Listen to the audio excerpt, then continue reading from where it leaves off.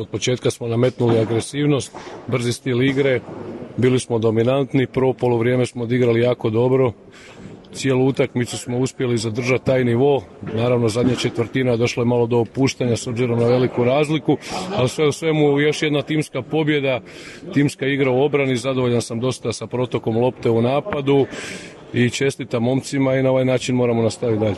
Evo, 15 pobjeda ove sezone bez poraza zbirno u prvoj ligi i u Kupu. 15 pobjeda, jako dobro 2000 za nas. Trudit ćemo se ovoj godini da ostanemo neporaženi koliko to god će to biti teško, pogotovo s obzirom da utorak nam dolazi Zadar, ekipa koja je 2 ranga iznad nas. Za nas je to velika prilika da pokažemo šta smo radili, da pokažemo svoj potencijal. Mada smo svjesni definitivno da su oni u toj utakmici favoriti.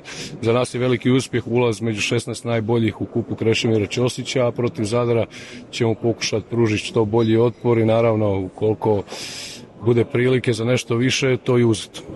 Evo, baš kao favorit ste se postavili uoči utakmice i pokazali tijekom utakmice. Pa naravno, mislim, mi treniramo stvarno jako, pogotovo u ovom sad periodu kad smo bili bez utakmica i rekli smo si, to je dogovor sa čionici je bio da ćemo ući od početka jako, bez kompromisa i tako smo izgledali na terenu i stvarno smo dobro igrali danas.